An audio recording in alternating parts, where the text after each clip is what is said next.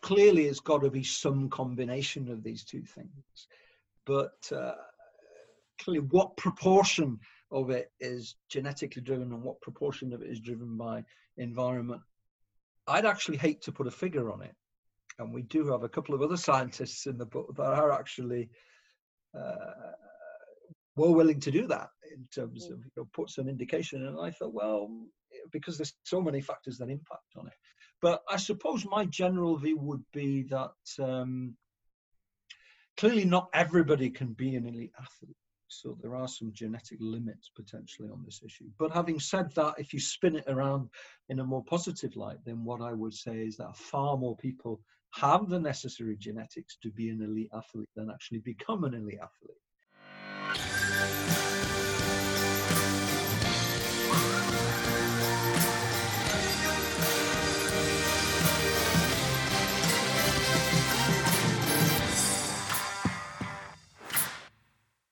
All right, welcome to The Path Distilled. I'm your host, Kevin Harris. My co-host is Lauren Tashman. Hi, everybody. Welcome to The Path Distilled. And we're so excited today. We have Mark Williams. He's the professor of health and kinesiology at the University of Utah. Welcome to the show today, Mark. Yeah, great. Thanks, guys. Thanks for the invite to come and join you guys on the podcast. I'm looking forward to our conversation. We are too. And so you're one of our guests who you're basically, you're the one that deserves to be hosting this podcast. You've been well published. You've studied sports science and high performance for so long, and kind of take the listeners back to where you first got involved. And let's start with sport, maybe when you were a youth, and then we'll go from there. Yeah, I mean, starting off in the playing sense. I guess like many people brought up in the UK, as you can tell by the accent, I guess soccer was my passion. So I grew up in a fairly remote part of North Wales, actually.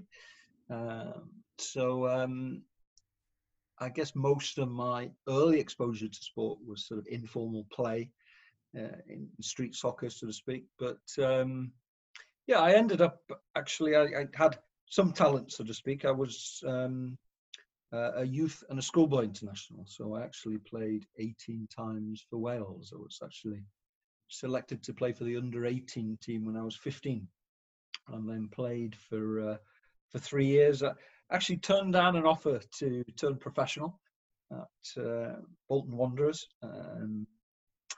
I guess in those days there was not as much money as there is these days in soccer. I guess it could be quite a precarious career, so I focused my efforts on education instead. So, but I continued to play. I actually played British universities and British colleges, and then I actually played semi-professional soccer both in England and Wales until my early 30s, and then various injuries got the better of me. I actually coached for a while in the National League of Wales for 4 or 5 years as well. So yeah, my background was mostly in soccer. I mean, I still play a lot of other sports. I play golf, I play tennis, but nothing to the same level as soccer, I guess. I'm curious, were you recruited into that development league, or how does that work?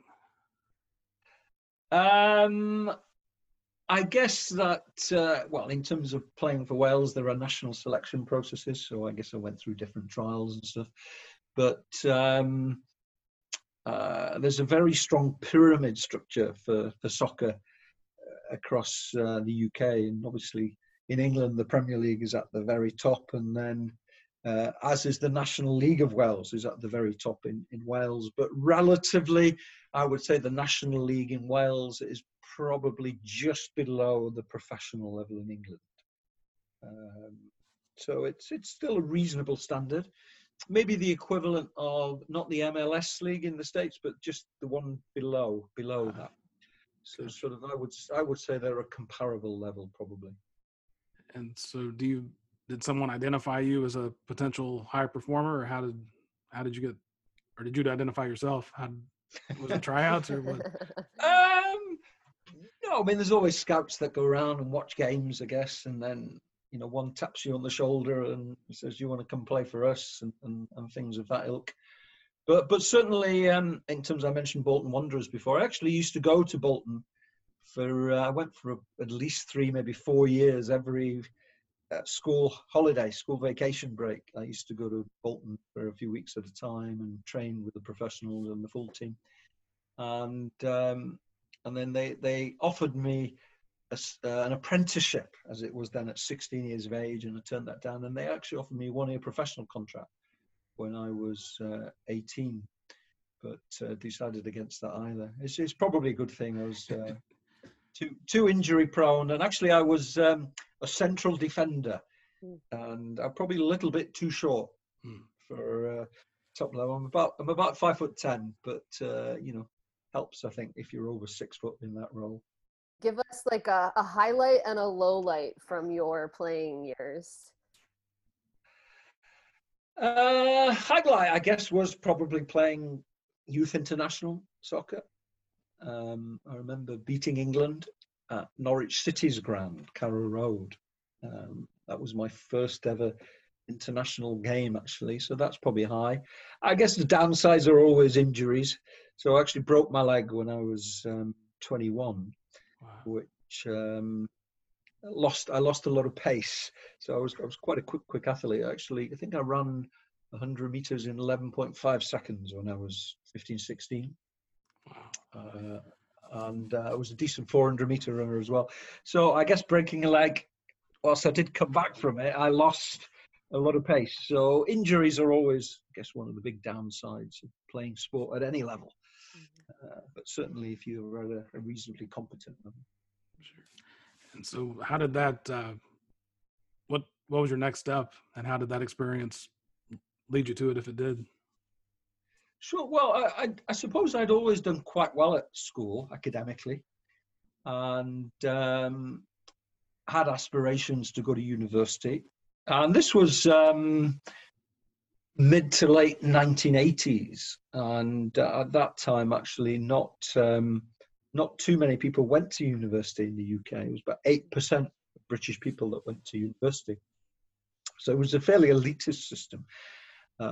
Around the early 90s, 1992, 1993, the UK government, Tony Blair was Prime Minister at the time, he decided he was going to expand the higher education sector and make it more open to more people. So now roughly about 45% of British people went to university.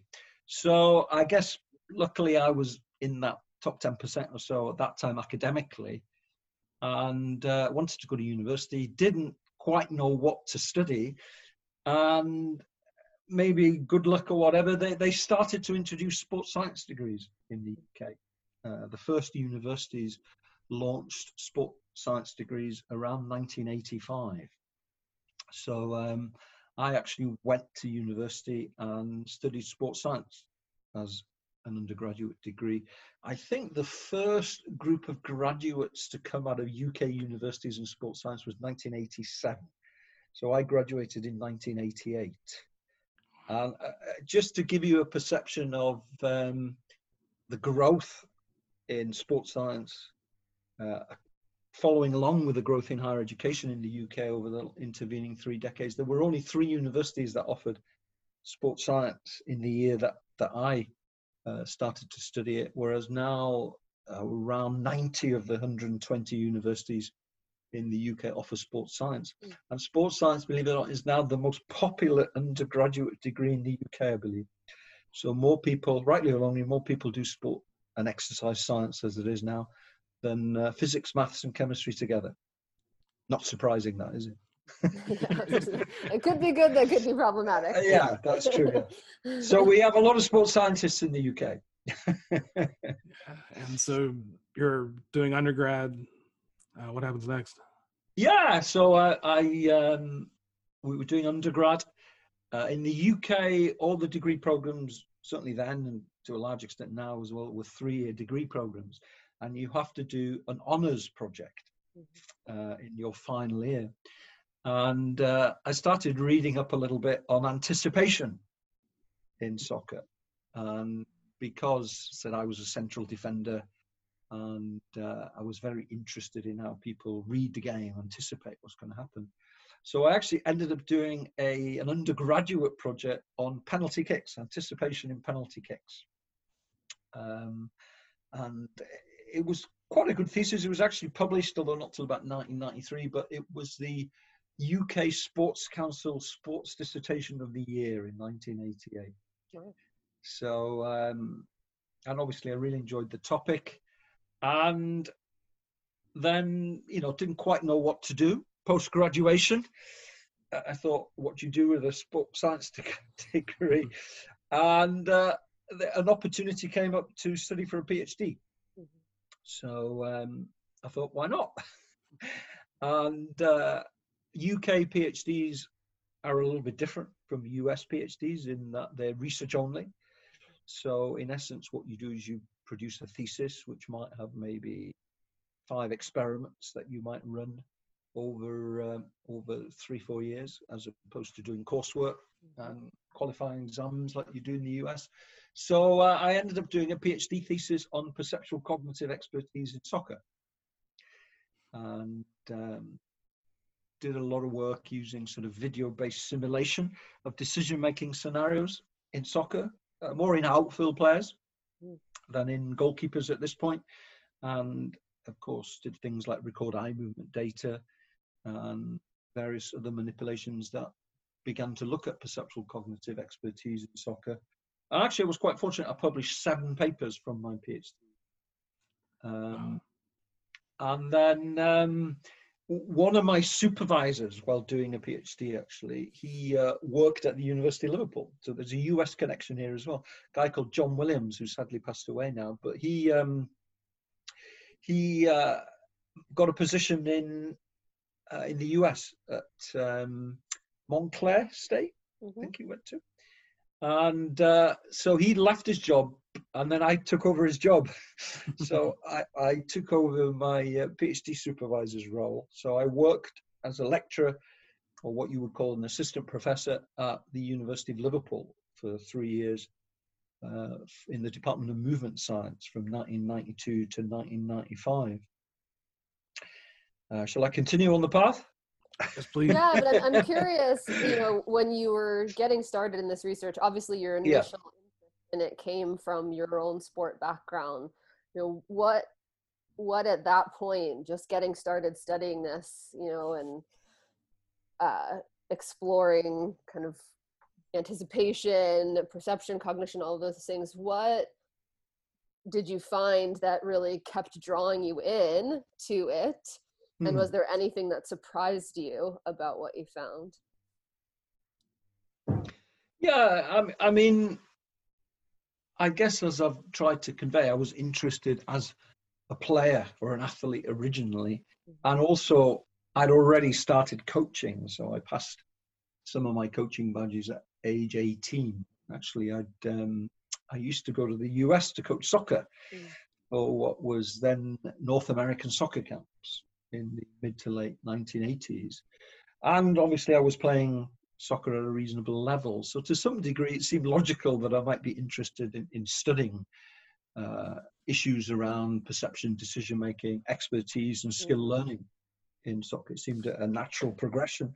Although I wouldn't say it was preconceived or pre-planned. It's just also that opportunities arose at the right time, and I stepped into those. And I guess I had some early success. The fact that I published 7 papers from your PhD. I mean, we all know how exciting it is when we get a paper into a journal. So I guess to have had so much success early on was motivating in many, many ways, I guess.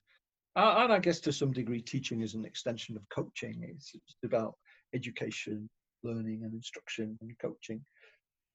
So it seemed, a natural progression for me to take. And I still continue, as I said, to play and engage in coaching at that time. So I guess the different interests and focus on knowledge tended to blend in together quite well. So with those 7 publications, is this when you're starting to make a name for yourself, or does that come later? Or getting a lot of citations? I'm still waiting to make a name for myself. Yeah, it's funny, time flies, isn't it? I mean, that's, 30 odd years ago now. So it seems like only yesterday. And actually my motivation has not waned at all. If anything, my motivation gets bigger.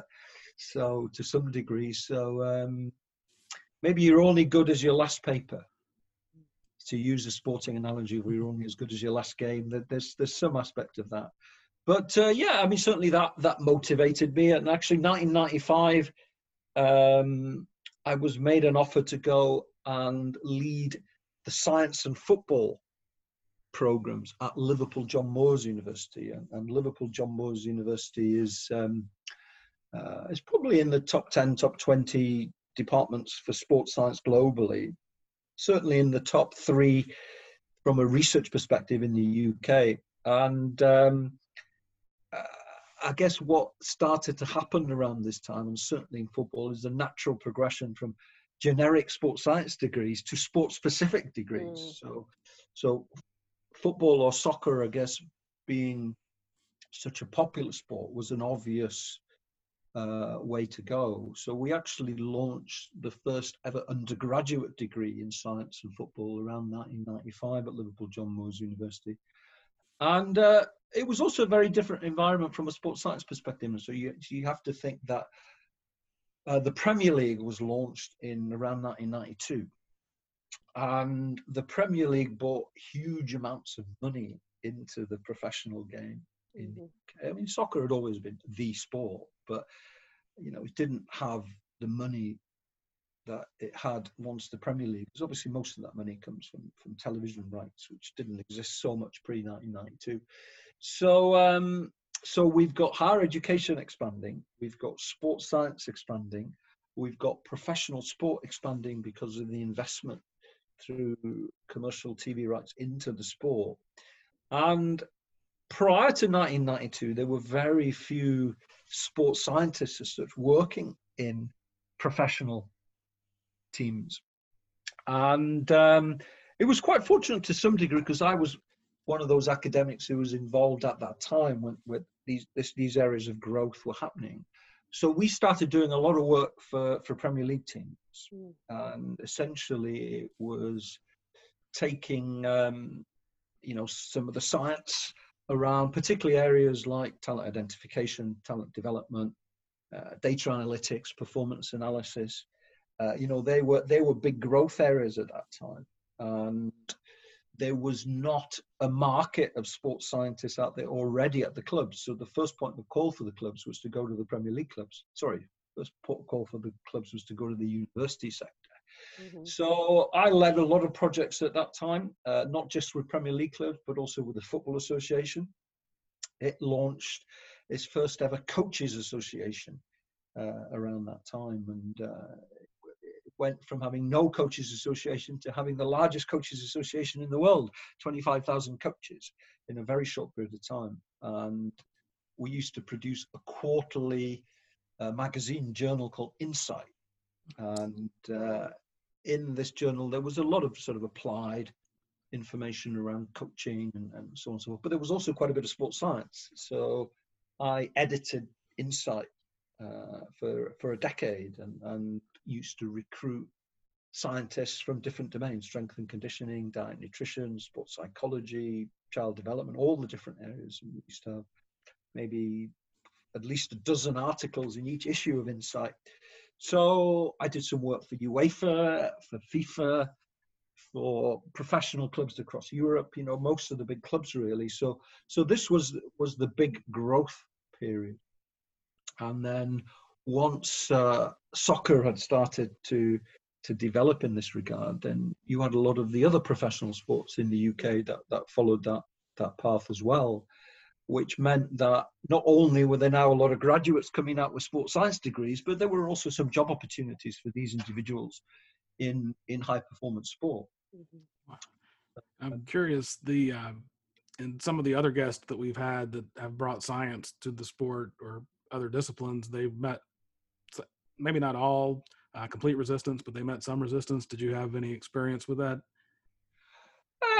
I mean, sure, it was slow to change. And as I said, if you were probably working as a scientist in the 80s, early 90s, yeah, you probably got a lot of that resistance, and you still do. I mean, don't get me wrong; it's not a golden path. I mean, there are still challenges and difficulties, but people generally are a lot more open-minded now to sports science. And if you look at certainly the top Premier League clubs, they've actually got sports science departments that are bigger than most of the academic departments. So I don't know specifically how many sports scientists they have, for instance, at Manchester City, but if you told me 50, I wouldn't be shocked. If you kind of looked at all the areas of performance analytics, strength and conditioning, diet and nutrition, sports psych, and across the academy and the first team, as I said, it's a pretty large department. And of course, we've now got directors of sports science and sports medicine at these clubs. So, so there's been that kind of huge investment, so to speak. So I guess having been there at the start and gone through that, it was quite an interesting part of development, and maybe coupled with that, of course, and other maybe factors that were shaping the environment as well, of course, is the London Olympics in 2012, and the government then started investing a lot of money in Olympic sports, which it hadn't historically done so. I think in Atlanta, we only won one medal, if I recall, certainly one gold medal, but certainly we didn't do very well on the medals table in Atlanta and Sydney, whereas in the recent Olympiad, and then we've obviously been in the top three. So went from sort of one goal to winning 30 goals. And part of that is because of this investment in sports science. So the government created different institutes of sport. So there's an English, Scottish, Irish, and Welsh Institute of Sport. And the English one, I think, employs 400 people.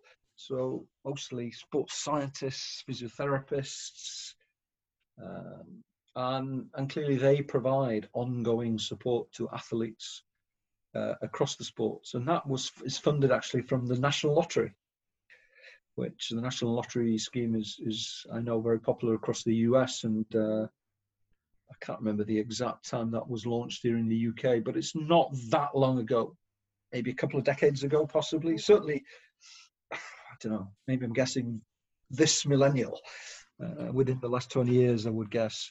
So, so some of that funding that comes out of the lottery scheme has been used to invest in high performance sport. And in many ways, I think the one of the positives, probably from the UK perspective, having also lived and worked in the US and known some of the differences, is that there's much more government regulation in the UK, and the government funds certainly the Olympic sports and certainly provides income for most of the sports. But because of that, the government then has some control over regulation. So there is a necessity for each of the sports to create a coach education framework that has different levels in it. You know, there are constraints around child welfare and safeguarding, for instance. And so there was this big growth in coach education, allied with a big growth in sports science. And also probably coaches are now a lot better educated probably than they were 20, 30 years ago. So there's a lot of people who do sport and exercise science or coaching sciences degrees and then go and work in high performance sport, combining those interests with their coaching background. And I guess that still in the US, it's a little bit different, isn't it? In the sense that, to my knowledge, I don't think any of the top 4 American sports have a formal coach education process. You know, baseball, basketball, American football. Which one have I missed? Ice hockey. So yeah, so they, you know, I don't think they have a formal coach education system. And whilst kinesiology has become increasingly popular in the US and is quite often one of the most popular undergraduate degree programs, the focus is more health based than it is on sport. So whereas maybe a sport and exercise science curriculum is not tremendously different from a kinesiology curriculum to some degree, but I think the focus, certainly from a research perspective in the US, is a lot more health and kinesiology focused. So the absence of formal coach education in a number of sports, although there are some sports in the US that, you know, do have well-developed coaching systems, like US soccer, for instance, but that's probably because of the influence of FIFA, the national governing body, around the need for this kind of. And I guess the soccer is, of course, a global sport, whereas you could argue that some of those top 4 American sports don't certainly have the global appeal that soccer has. So hence it's much more insular in that regard in focus. So all those things have had a big impact on me. And many academics get kind of defensive is too strong of a word, but they don't like being asked this question. But you've published over 500 journal articles. Was any of that, I mean, that's a high bar to reach. Was any of that strategic, or did it feel like it was happening without a strategy, or how did that come about? I published 230 journal articles, actually. I think probably 500 publications in total by the time you take into account book chapters, books and abstracts. Sorry about that. Well, you've He's raised the bar. Raised the bar 50%. That means I've got to get cracking. So we'll have to cut this podcast short. No, I mean, there wasn't a grand design. I didn't sit down with a piece of paper when I was finishing my PhD and says that I want to achieve this target and that target by this date and that date. I mean, ultimately, I guess my philosophy has been do as much as I can in every single day. So I always stay busy. I'm one of those people actually that I only feel calm when my inbox is empty. So, every night my inbox is empty, and then within an hour or two of me getting up in the morning, my inbox is empty again. So I think my inbox runs my life to some degree, but I guess what I've tried to do is just to keep moving forward, and where possible, keep moving forward quicker than anybody else. And I mean, I've been fortunate to have worked in some great universities. I've been fortunate certainly to have had a lot of good people to collaborate with. And I've been fortunate to have had a lot of PhD students. So I've supervised between 50 and 60 PhD students now, and I've had 10 postdocs as well. So, and I guess that's been one of my biggest sources of inspiration to some degree. I love working with the grad students and working with colleagues and thinking in a creative way and working together to come up with novel ideas, interesting questions, both theoretically and practically, and trying to disseminate papers to various journals. So it's evolved, I would say, rather than it have been pre-planned or strategic in nature. Sure. And Lauren, you like you were about to ask? I was going to say, I would consider, I think the majority of the research you've done to be very applied, right? It's very practical, as you said, like, looking at anticipation, for example, all that to try and make sense of like, how do we use this information? So what are some of the kind of key things you feel like you've uncovered in your research throughout the many years and publications that you've done that have been kind of the most applicable?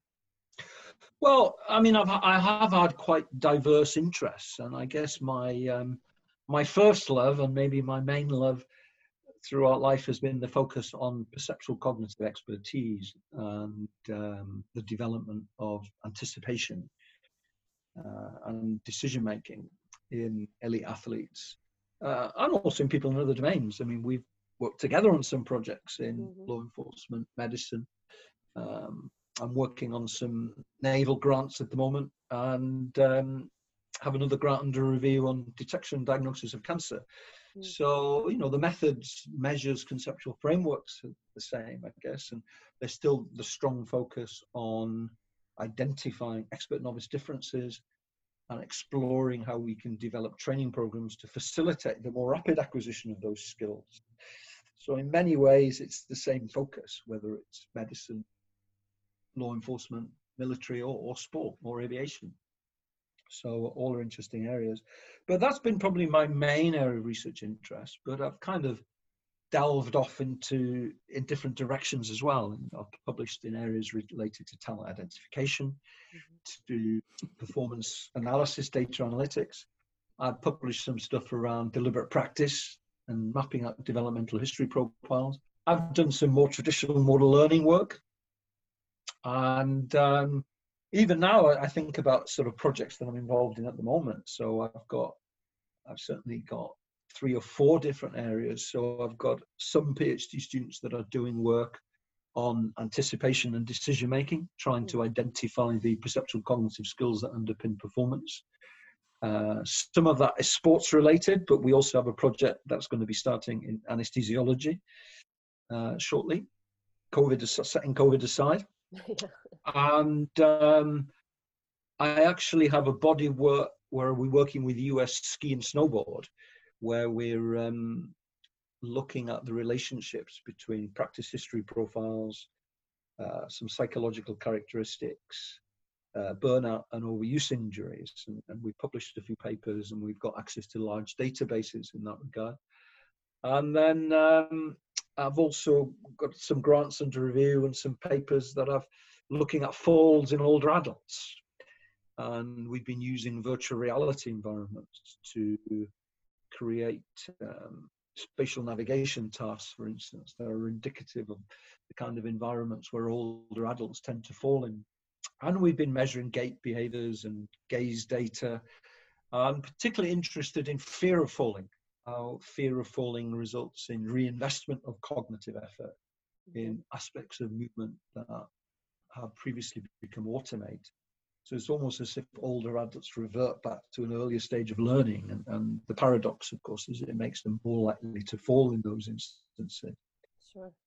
So, yeah, it's all about skill, I guess, at one level, whether it's skill learning or skill relearning.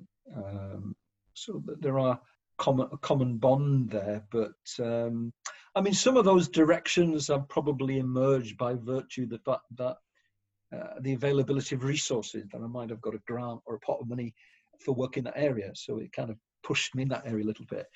And, or the interests of PhD students. You know, I might have students who might be interested in skiing or falls in older adults or anticipation and decision making. I think that drives a lot of the activity. But I suppose I've always been fortunate being able to recruit or garner a reasonable amount of external resources for my research work over the years. Certainly when compared to others in sports science and kinesiology, which is not an area that has as abundant amount of funding as more medical and health related areas. But I mean, as I said, I've had work funded by professional clubs, by FIFA, FA, UEFA, professional sports, and I've had some industrial funding from companies like Nike and Umbro, and I've also had some what you would call federal research funding. So I've been funded by the Biological Sciences Research Council in the UK, and the Economic and Social Research Council, and then when I worked at the University of Sydney, I was funded by the Australian Research Council. And so one of my aspirations remains is to have had federal research funding in the UK, Australia, and the US. So I have an NIH grant that got a good score recently. So I'm keeping all my fingers crossed that when I submit that, we might hit the jackpot. But I'm also looking at other sources of funding related to the Department of Defence and performance in combat situations. I want to make sure to give you time to at least get your mention your book that's coming out December 1st in the US, right? Book? What book? So tell us about the book that's coming out. Yeah, it's I mean, I've actually written quite a few books over the years. This is my 18th book actually, but all the others have actually been academic books, so both authored and edited. There we go. This is my. You're a true author now. I don't think that any of us, when we do academic books, considers ourselves a real author. No, you've made it now. That's right. So this is my first venture into popular science, and it had been on my mind for a few years. I'd kind of read a lot of similar books like Outliers and Bounce by Matthew Said, and some of Epstein's books. And whilst all those books were very well written, I guess I always felt that I wasn't sure that they were always true to the science. Mm-hmm. So there is an argument here that And here's a quote that I've used a few times, in the sense that I think coaches and maybe journalists think in black and white, whereas scientists think in shades of grey. And probably, whilst all those books are exceptionally well written, there is a tendency to dramatize the science, so to speak, and to present it in a very black and white format. You know, this is it, this is what's been found. Whereas, as we know, science is never that clear. So I'd have aspirations to write a book, and I thought it would have broad popular appeal. And I probably, in terms of formally moving forward with it, maybe around 3 years ago, I thought, yeah, let's look to do this. So I actually drafted a proposal. I was working on my own at that time. And there was a lot of initial interest in the book, or the proposal of the book. And I struggled a little bit, because I think people thought that my writing was too academic. So whereas to some degree I consider myself a good writer, and certainly people tell me that I'm a good writer, but I think that's probably only for a scientific audience and or coaches. I've obviously written a lot of coach education stuff. Whereas if you're trying to put ideas across to a mass market, then obviously there's a different style of writing involved. So I was introduced to Tim Wigmore. So Tim is a journalist who is a sports writer for the Daily Telegraph, one of the broadsheet newspapers in the UK. We were introduced actually by Matthew Said, who wrote Bounce and has written Rebel Ideas and quite a few popular science books. So he thought we would be a good fit. And it's been a very interesting journey in the sense that, and it's been a great learning experience. So, and what I like most about the book actually is that it does, in my opinion, provide a nice balance between having a strong entertainment element to it, because there's a lot of biographical information, a lot of interviews with elite sports performers. So again, we didn't set out, well, these are the list of athletes that we know we'll interview. We kind of evolved. And maybe even Tim surprised himself in regards to the people that we were able to get on the book. People like Steph Curry, Deladon, Marcus Rashford, Pete Sampras. I mean, we probably got a good between 50 and 100 sort of some of the best athletes in the world. Some recently retired, some still playing. And the way we actually worked is that I would typically draft, say, 4,000 or 5,000 words of notes around a chapter, science notes. And then Tim would try and create a narrative through these interviews and the biographical information around the science notes. And then we'd go back and forth, and you know, we'd like any sort of married couple, we had the odd tiff here and there. So you know, I wasn't happy with the way the science was represented, and he thought that because we tweaked it both ways. It's not, I wouldn't say Tim wrote it. We wrote it together, to be honest. So because we did go back and forth on it a bit, but certainly he had a lot of skills, which I think ameliorated the book and hopefully makes it more interesting to people.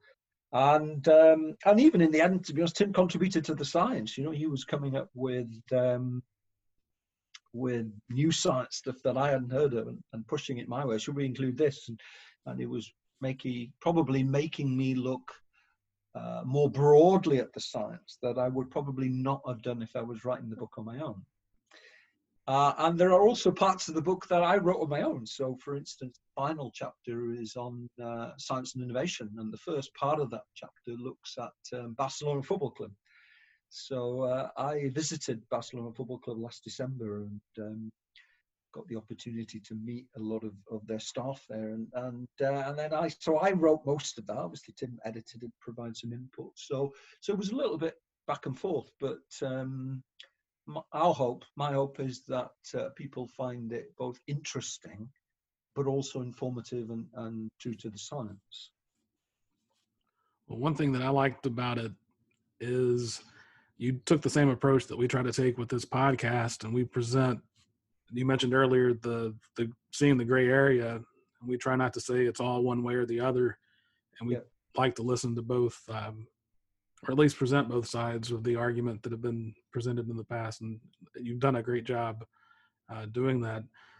I think even within the topics, right? I was glancing through the book that the copy you sent us, and the one chapter, part of a chapter focuses on kind of ownership, right? And how there's obviously it ties to kind of self-determination theory, right? Like needing to have agency and all that. And that has always been so fascinating to me, whether in the sport world, in the business world, that is to me an epitome of where you see that black and white kind of mentality that we have as humans when we don't necessarily get the science, right? Like I either tell people what to do or I don't, and you've seen it in the business world too. It's like, we've gone to this complete flip-flop from how it was to now it's all about employee engagement. Oh wait, that didn't work. Well, there's always a saying that goes, if you hang around long enough, things always come back round again.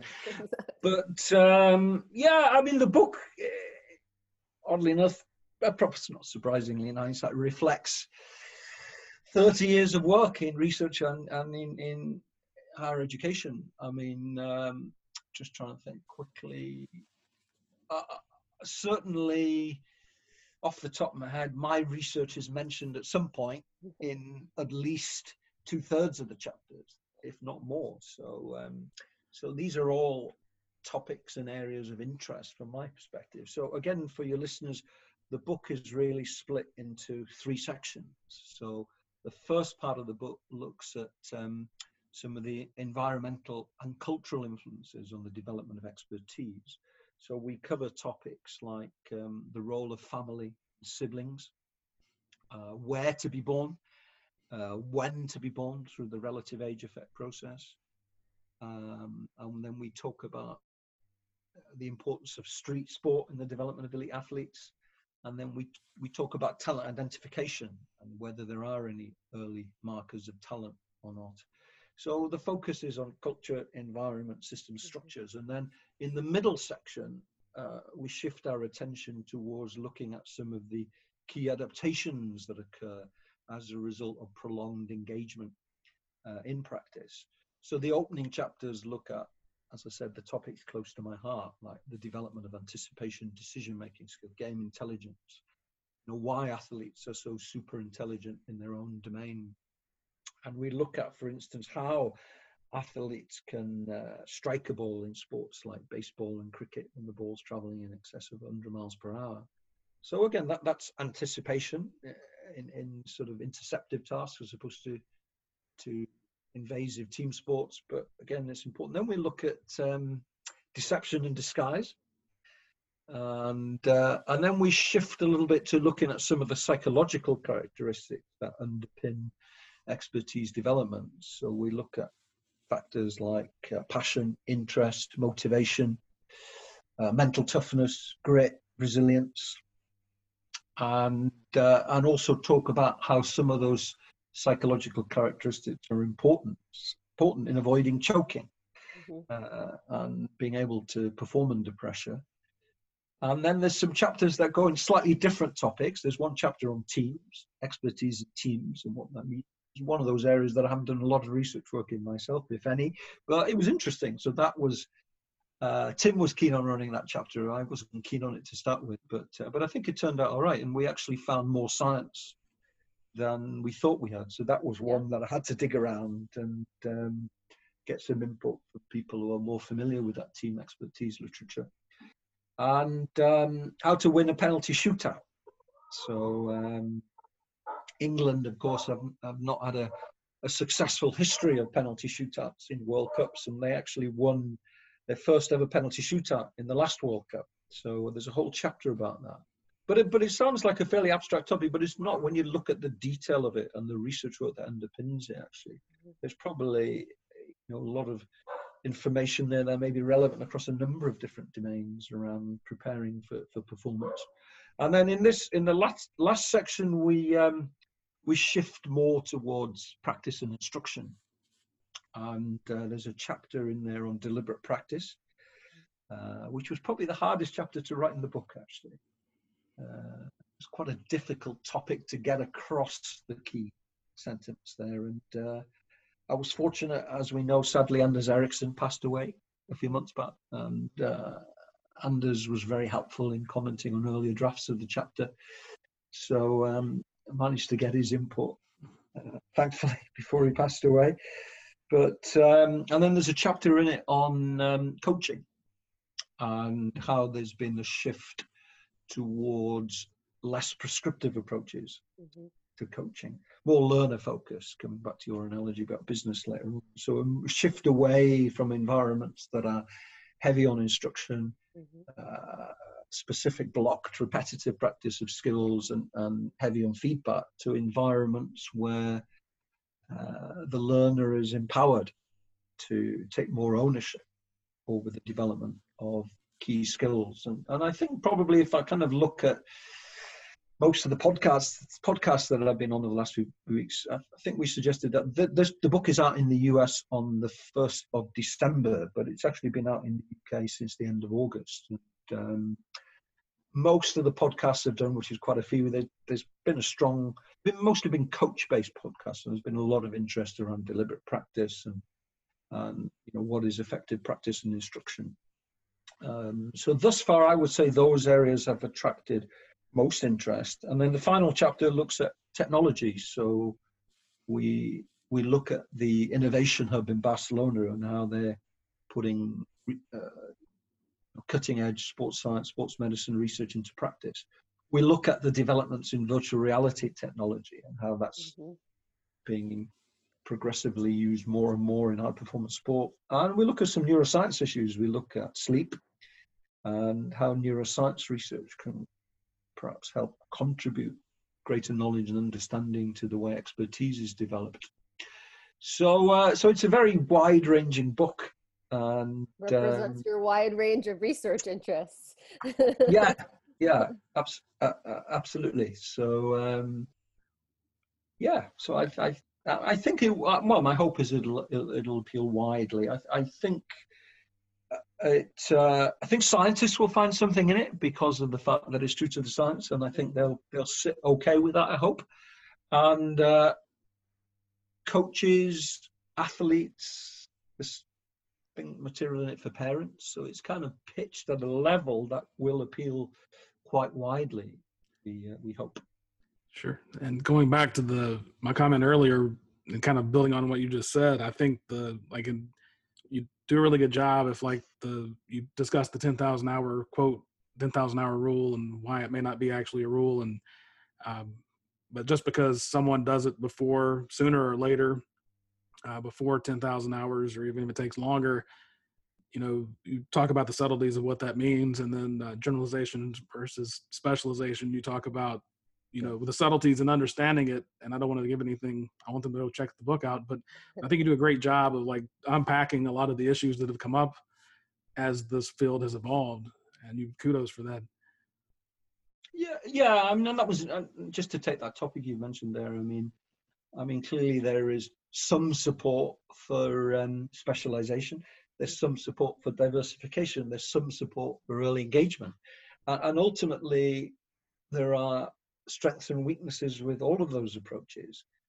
And the question of which one is best is really very context, athlete, and sport dependent. So maybe the problem that I've had with some books previously is they might take a stance, whatever that stance would be, and just say, well, that's the way it is. And then obviously as a scientist we'll go, well, no, it really depends. And these are the factors that influence that. And hence there's that difference again between wanting, not necessarily for a sense of sensationalism, but I think the tendency in a lot of these popular science books to just take a very black and white definitive view on it. And often when I used to read or listen to those books, I said, well, no, you can't say that. You just can't say that. You just can't. Same. I was once told by students of mine years ago that if I ever wrote a book, it should be called It Depends, because that was my answer to everything. Yeah. And of course, as scientists, I guess, when providing feedback to coaches, that's always a problem as well, in the sense that, we can't just say, well, this is the way to do it. What you can say, well, this is what the science tells us. Yeah. And I guess you probably, at some point, you have to come down and be somewhat authoritative, even if you take these contextual issues into account. If someone came up to me from a sport and said, well, if a soccer coach came up and said, well, which one is it then I'd probably give a definitive opinion of what I thought. But that might not be the same answer if it was another sport. So it varies, it depends. And so I mentioned that I didn't want to spill the beans too much on what's in the book, as far as, I want everybody to check it out on their own, but we do ask every guest what their stance on nature versus nurture. And I know you address it in the book, but can you just give us an overview of what your view is on? Yeah, it depends. No. Well, you can almost, the way you described, and I'm imagining it was intentional, but the way you described how you've organized the book a bit, to me, gives a sense of your answer on this. I'm curious what you said. Yeah, or of my weighting on the issue. So in the sense of, clearly it's got to be some combination of these two things. But clearly what proportion of it is genetically driven and what proportion of it is driven by environment, I'd actually hate to put a figure on it. And we do have a couple of other scientists in the book that are actually were willing to do that in terms of put some indication. And I thought, well, because there's so many factors that impact on it. But I suppose my general view would be that clearly not everybody can be an elite athlete. So there are some genetic limits potentially on this issue. But having said that, if you spin it around in a more positive light, then what I would say is that far more people have the necessary genetics to be an elite athlete than actually become an elite athlete. So a lot of it is very much dependent on opportunity, access to high quality coaching, being in the right location, being born at the right time. So there is a huge element of serendipity to this.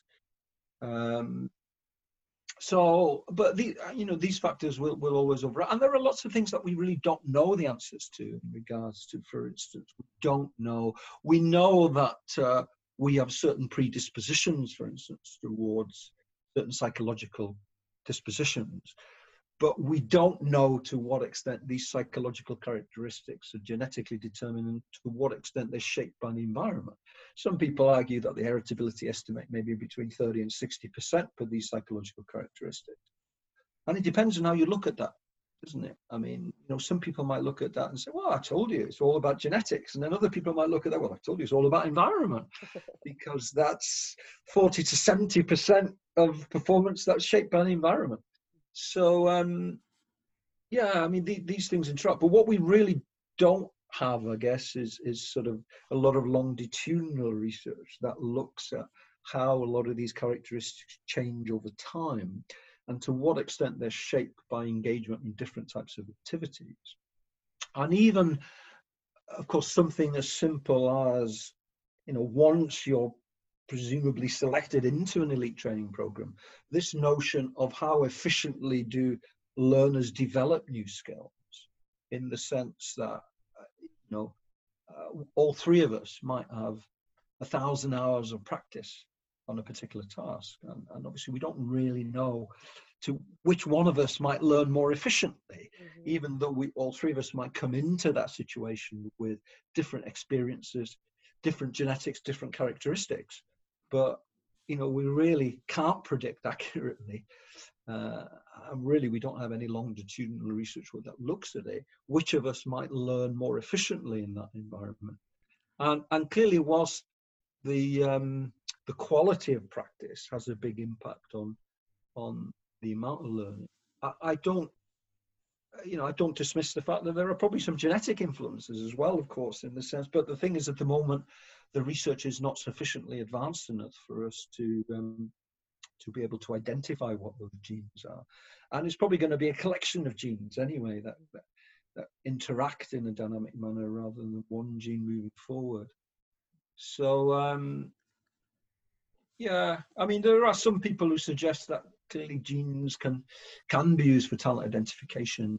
There are markers that are related to performance, but in many sports, we can't even measure performance. So if you can't measure performance, how do you know which genes predict that performance? Because if you look at team sports like basketball, for instance, or soccer, if you look at soccer, for instance, well, who's better, Messi or Ronaldo?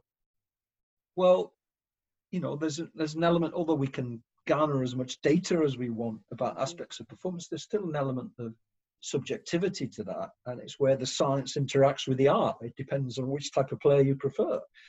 They've got slightly different styles.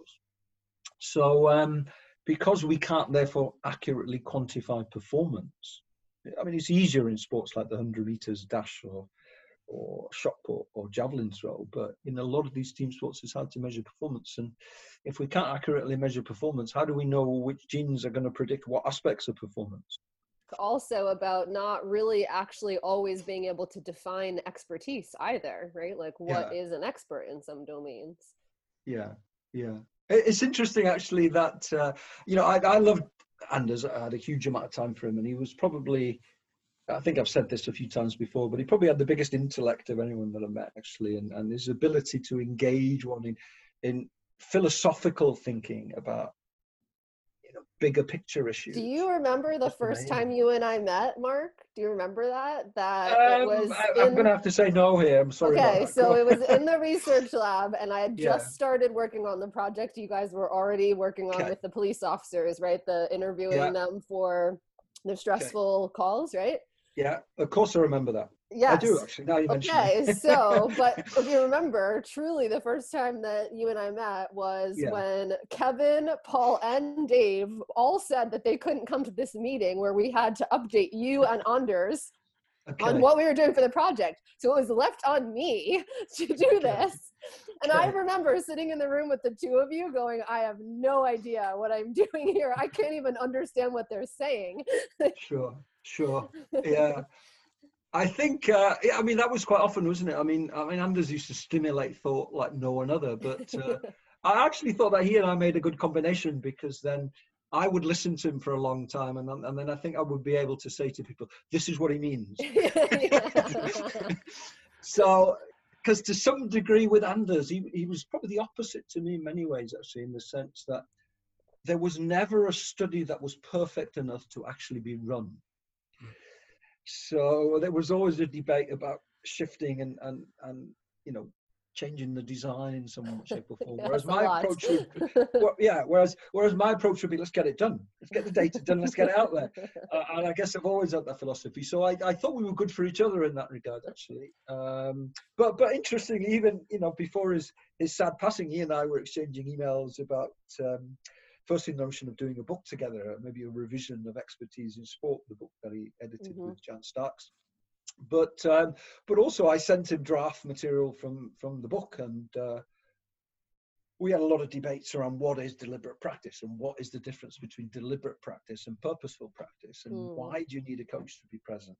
And I'm saying, well, the model learning literature says this, Anders, which seems to be a bit in conflict. Well, the model learning researchers, I won't do his accent, but he used to the well a bit, didn't he? And moved his head slightly. Well, the model learning research is not with expert athletes. So it was always fascinating. But one of my last correspondences with him actually was when I was reading the galley proofs for the book. So this is early summer. And I said, Anders, thanks for your input on the book. Here are the galley proofs if you want to have a look through. And I actually said to him, would you mind providing a pull quote for the front cover? In typical Anders, because didn't like to offend anybody, and he came back and he said, yeah, nice book, very well written, he said, very easy to follow, very entertaining, but it's very controversial. And I was like, really?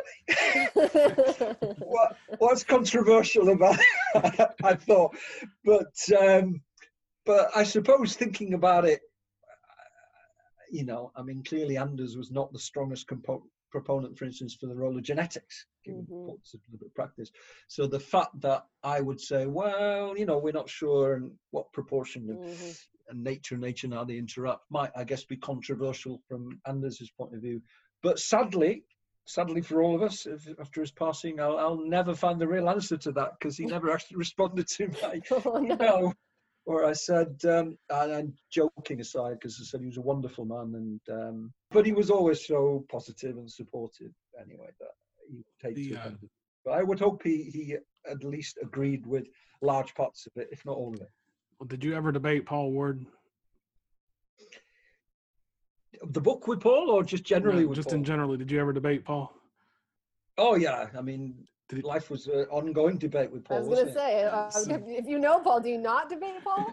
So did he ever come back and say you were the next day and tell you that you were the one that was right? Oh God, no, he never did that. So he's the only. Paul was always right. He's not going to listen to this. We're going to cut this down. No, listen, Paul was a great PhD student and a great colleague, and whilst we used to argue like cats and dogs, he was brilliant to work with. Well, you guys did a lot of that anticipation research, right? Yeah, we did. But even as a PhD student, he was very argumentative. Yeah. But that's fine, you know. I think having a debate and an argument is very important. I mean, it kind of in fact, there was a little bit of the scenario there with Anders, you know, where I said that basically Anders would go on, and he took a lot of material, and then I'd say, well, this is what he means. I think there was the same with Paul as well, actually. Paul had some great ideas. He's a very bright guy. And I'd kind of listen to Paul and say, that's a good idea, Paul. That's going to be my next paper. Paul used to hate that, I guess. He probably still does. But, yeah, so it reflects the fact of how people bounce off each other, I guess, in that both Paul and Anders were very creative thinkers, very opinionated, but also a lot of great ideas and stuff, but at the end of the day it also helps having what they might call a postman, so someone who delivers. Sure. Well, and I'm not saying that they don't, to be honest. I mean, they do. Anders obviously had a great track record, and Paul has got a very, very good track record as well. So but I think enjoyed working with both of them, both very bright people, and at the end of the day we'd always have a beer or two in the bar afterwards. Sure. Well, one reason I asked is Paul was the only, or Anders was the only person I ever saw Paul go back to the next day and say, you were right. They argued, they debated. It was always a debate, never an argument, but they debated for what seemed like 8 hours one day. And Paul left kind of ready to prove him wrong. And then the next day he went back and told Anders he was actually correct. Okay. Yeah. I never did that to me. I don't think. I think I was always wrong, but I still, unless you've got that recorded, I still don't believe it happened. I think Paul would have gone back and said, Anders, you may have been right under these conditions. Yeah, that does sound like Paul. True. And there's got to be a qualifying statement in there somewhere. Yeah. So did anyone ever follow the 20-month-old that was signed to the football club? Did he become a success? Yeah, I remember that story, but I can't remember the specific detail of it now. Although, interestingly, in the book, actually, the chapter on talent identification focuses on Freddie Adu, part of it, the early part of it. If you recall, he was the biggest thing ever to hit American soccer at that time when he first broke onto the scene, and you know, he was meant to be the savior of US soccer, but he never quite did that. And well, I think he went through various clubs and then drifted out of the game, although I'm sure I might have read something recently that he's back playing somewhere again. But you know, he had what a lot of people thought was talent at a very early age, but that talent didn't materialize, didn't develop, or maybe the environment wasn't right to bring out that talent. I think that's always been, one of the most fascinating things to me, right? Is I think we always look at talent, expertise as like a place you arrive at. And it's always been this very internally focused, right? Like, do you have what it takes or not? But we see that environment plays a role. Like how many, I think football is a good example of that. How many football players arrive, onto the pro scene and are expected to be these do amazing things, and they don't. And then maybe their career kind of fizzles out for that, or maybe they switch teams and then they become that, great player that they were before. So maybe there's environmental things change over time. Like I think Tiger Woods is a good example of that, right? Like he had such a great career. People called him talented, but if you look at his history, I don't know that you can see just that, right?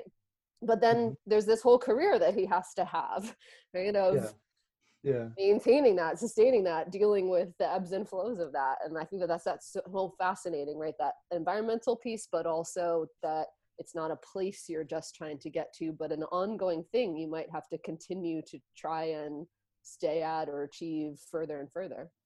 Yeah, sounds like you're describing an academic career as well there to some degree. Yeah, but, any career. Yeah, I guess that the key issue perhaps is that development is non-linear, in that it's not just a steady straight line. Sometimes there are ups, sometimes there are downs, sometimes there are troughs, sometimes there are great periods of performance, I guess, and that's probably the same in life, I guess, but it's dealing with those ups and downs that is important. Maybe some of these psychological skills, again, grit, mental toughness, motivation, resilience, are some of the key factors. In sport and in practice, of course, we talk about issues like desirable difficulties and challenge points, which are things about the coaching environment that could be manipulated to create suitable challenge and avoid this concept of what Anders referred to as arrested development. But I guess you could say the thing about business or other professional domains and about life more generally, I guess. It's never a smooth path, and our ability to deal with the ups and downs, I guess, is what marks us out, whatever our focus is, whether it's personal life or professional life. I think also, right, societal changes. I mean, you talked about, technology being the last part in your book, but also just in general, I have to look into this research more, but I read something very brief the other day that one of the original authors who looked at, multidimensional perfectionism, right, self-oriented perfectionism versus other-oriented versus socially prescribed, has worked with another colleague to look at the changes in this across generations. And apparently they found that there's been a 30% increase in socially prescribed perfectionism between, I think it was 1989 and 2016. And only a 10% increase in self-oriented perfectionism. So sounds like we're becoming a society, right, that is more and more focused on, I think others have really high standards for me, not just I have high standards for myself, which is interesting to consider, right? As society shifts and changes, how our approach to dealing with things also may need to change. Yeah, no, absolutely. And even, I guess, the situation at the moment with COVID, I mean, who'd have thought that three of us would be on a Zoom call 12 months ago? I don't think I'd heard of Zoom. I don't know when it was set up, but I certainly hadn't used it pre-COVID. But now it runs our life, doesn't it? I mean, I've had meetings all day with different people, work, podcasts, you guys, and all sorts of stuff. And I think I must live in Zoom. I suppose a lot of people think in that way. So it's been a great change. And I kind of wonder to some degree, whilst I am sure that things will come back to normality, whatever the new normality might be over, I'm going to say coming months rather than coming years. But I guess there might be some things that we've taken up because we had to, like Zoom, for instance, or this kind of interaction through the internet, whether it's Zoom or Microsoft Teams or whatever software you're using, that maybe should be a key part of our lives moving forward. This notion that, I'm in the UK at the moment, so you guys are in the US, or normally I'd be in Park City, Utah, I guess. But the fact that we have this ability to interact in this virtual world now might have quite a significant impact on education, training, essentially the development of elite coaches and elite athletes moving forward. It's actually a great platform for coach education, isn't it? For instance, which maybe has been underutilized thus far. Sure. Do you have time for one more question or two more questions? Go on, we'll go for two. But don't forget, I've got a steak dinner coming soon. That's why I was asking. Steak is getting cold. Yeah, it's 7:30 in the evening here in the UK. But go on, I'll give you two, as long as there's only two. Okay. So what do you view as the keys to your success? Keys to success, motivation, probably. Someone once said to me, and he was a very well-known academic neuroscientist, actually, and well, he told someone else that I was the most driven person he'd ever met. So I won't say I'll disagree, but I think where that motivation comes from, I don't know. But in essence, I still remain, as I said earlier on, probably as, if not more motivated now than I was today. In fact, someone came up with the notion of early retirement the other day, and I think I sort of went pale because I still think I'm starting off on my career. And the fact I've got grey hair and a grey beard makes you think that I'm closer to the retirement age, but I don't see that. And actually, the notion of retirement actually panicked me a little bit, in the sense that I felt, I've got so many other things to do, so many things that I'd like to do and to achieve. So motivation is probably the single biggest factor. Maybe it can get you over, a lot of things. So it's not just about ability and capacity, I guess. It's being able to apply those skills consistently in the right manner. So there's an element of deliberate practice to that. Nice. And what's the biggest takeaway from your story?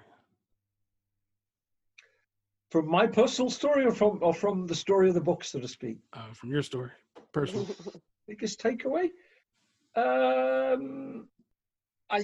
think as I've got older, I'd like to think I've got more time for people. So I would think that certainly when you're building a career and your focus is very much on achieving things, and I think that's important, but I think maybe getting the balance in terms of interacting with people a little bit more is quite important. And as I said earlier on, I think in that regard, obviously that there's family and friends from a social perspective, but from a professional perspective, the interaction with PhD students, postdocs, undergrad students, people like you, I think it's very enriching to share ideas and knowledge and passions, and it's all part of the process, I guess, of working in a collegial, dynamic manner to try and develop skills. So tricky questions there, Kev. I wish I hadn't given you two more now. I was going to say, he was probably wishing he hadn't said yes. I feel like I should be horizontal on a couch at this point. Well, Professor Mark Williams, it's been a pleasure. Thank you for taking the time to talk to us, and I hope everybody will check out your book. Great. My thanks, guys, and good luck with the show. And great to see you guys again after at least a decade or so, as we discussed at the start. It's been a long time. Yeah, good to see you too. Long. The Path Distilled is hosted by Kevin Harris and Lauren Tashman, created and produced by Kevin Harris. The content is copyrighted by The Path Distilled, all rights reserved.